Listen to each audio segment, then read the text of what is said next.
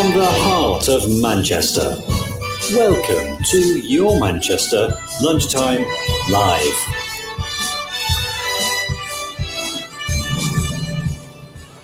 Oh, yes, indeed. A very good afternoon to each and every one of you joining me, Ms. Belinda Scandal, here for our very first episode of our lovely Lunchtime Live. We've got a fantastic show lined up for you. We're going to be speaking to our lovely Carlos de Behan. So if you've got any questions, any suggestions, anything that you want us to ask one of our fabulous LGBT czars, this is the place to ask.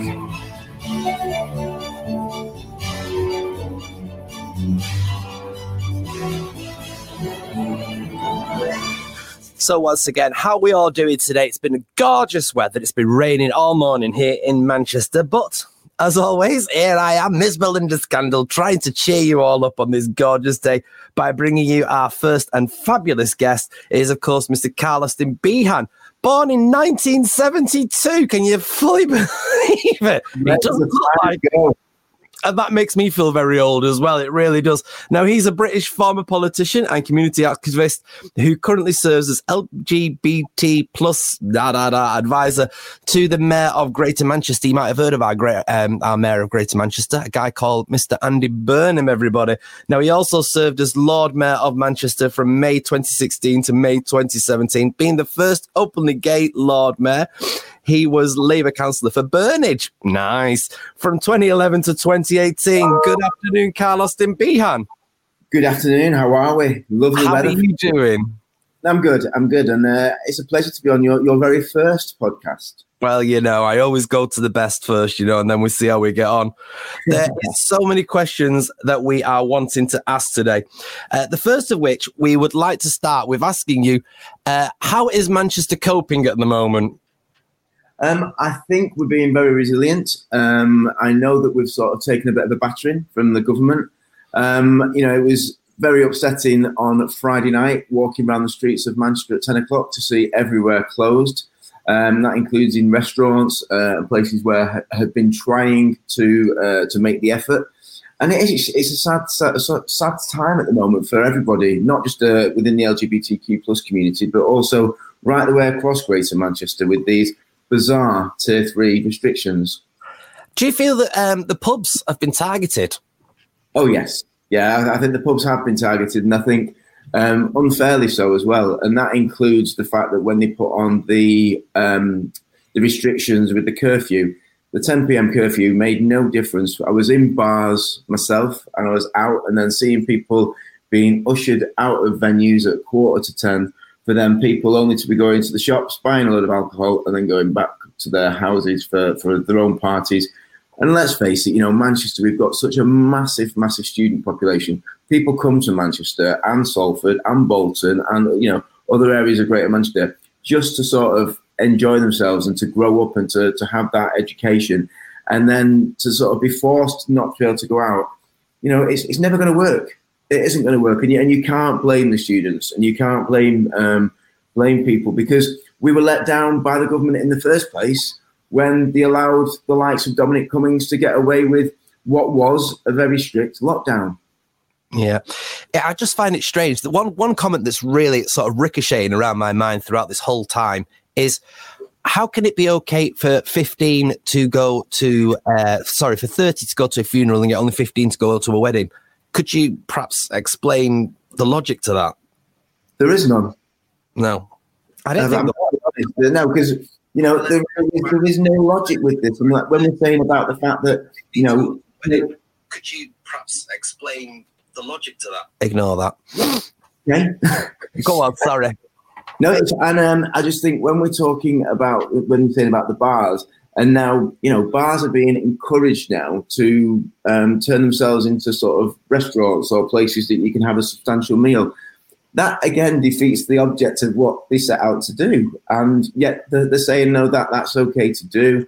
They're saying about we can go out, you can have a business meeting, you can have more people there. So I just don't get it. No, it feels very, very strange. We'd be remiss not to talk about these school dinners and the amount of MPs that decided that school dinners shouldn't go to the children. Explain that for us.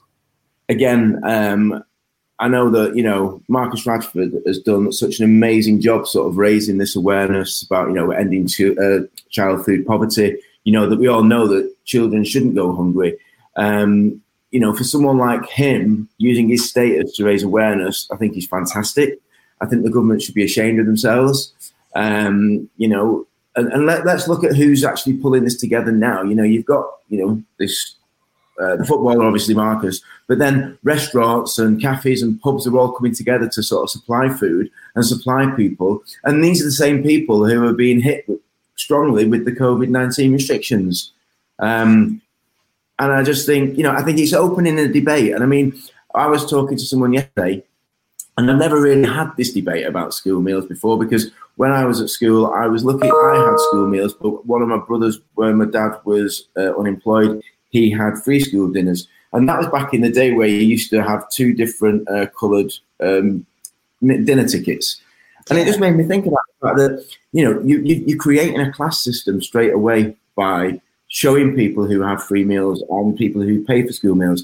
And then it made me think maybe what we should do is, when it comes to giving parents the child benefit, which every child in the UK receives, or a parent of the child receives child benefit, maybe we at source we take away whatever it costs for providing school meals, and school meals provided by all schools all year round for all pupils. So we've taken the money, we've already taken the money at cost, so that we're getting rid of that class system, whereas those people who do have a paid for school meal against those that do have free school meals. I just think it'd be a simpler way of doing it. And that way, it would be the same budget that you would know that was going to the schools for school meals, whether it's people getting them free or whether they paid for.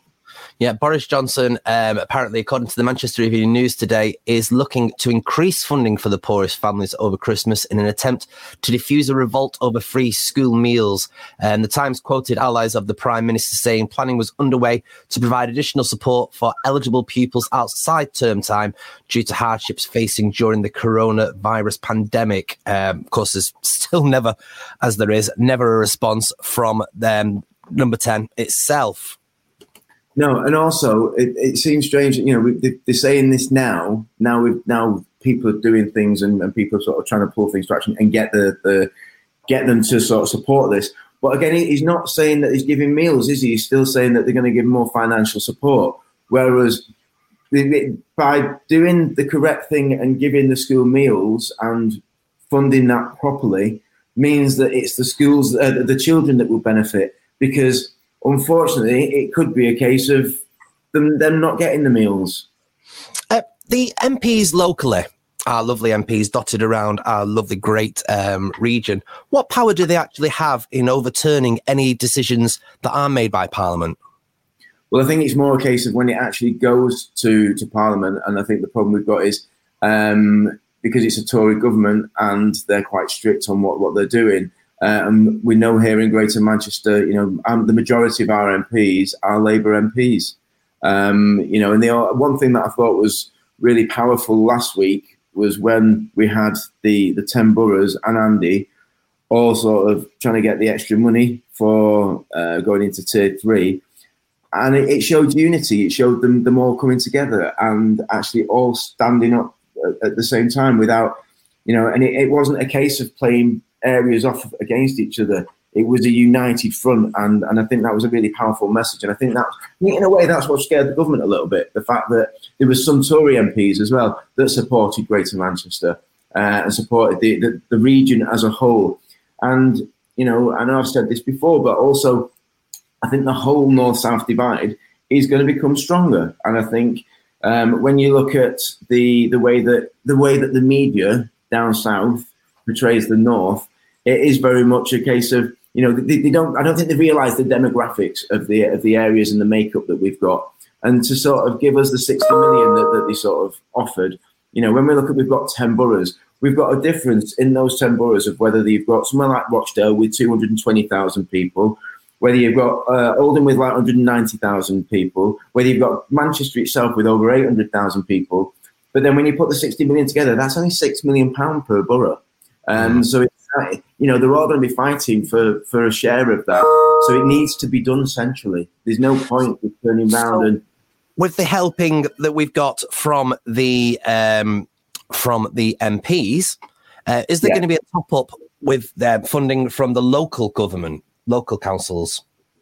I'm not sure on that one because again, the local councils themselves have had so much money cut over and over again.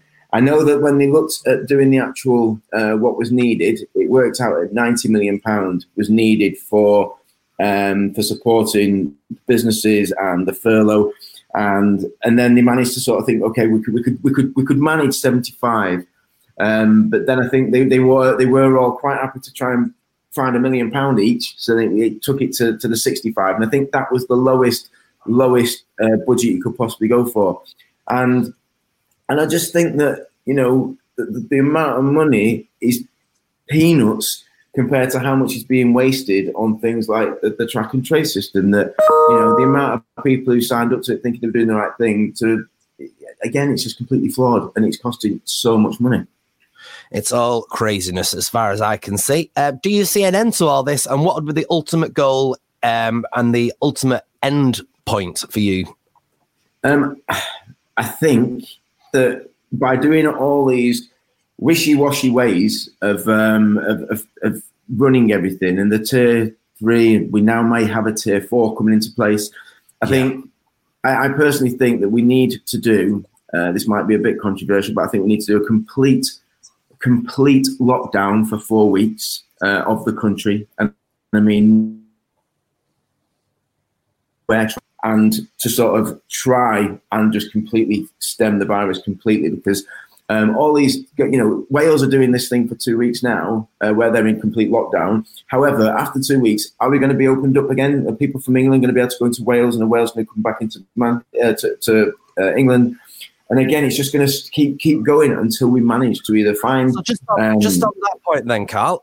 Obviously, Gran Canaria, very popular destination for the LGBT plus people. They're obviously going to be thinking about getting away from this country when they can, as soon as they can.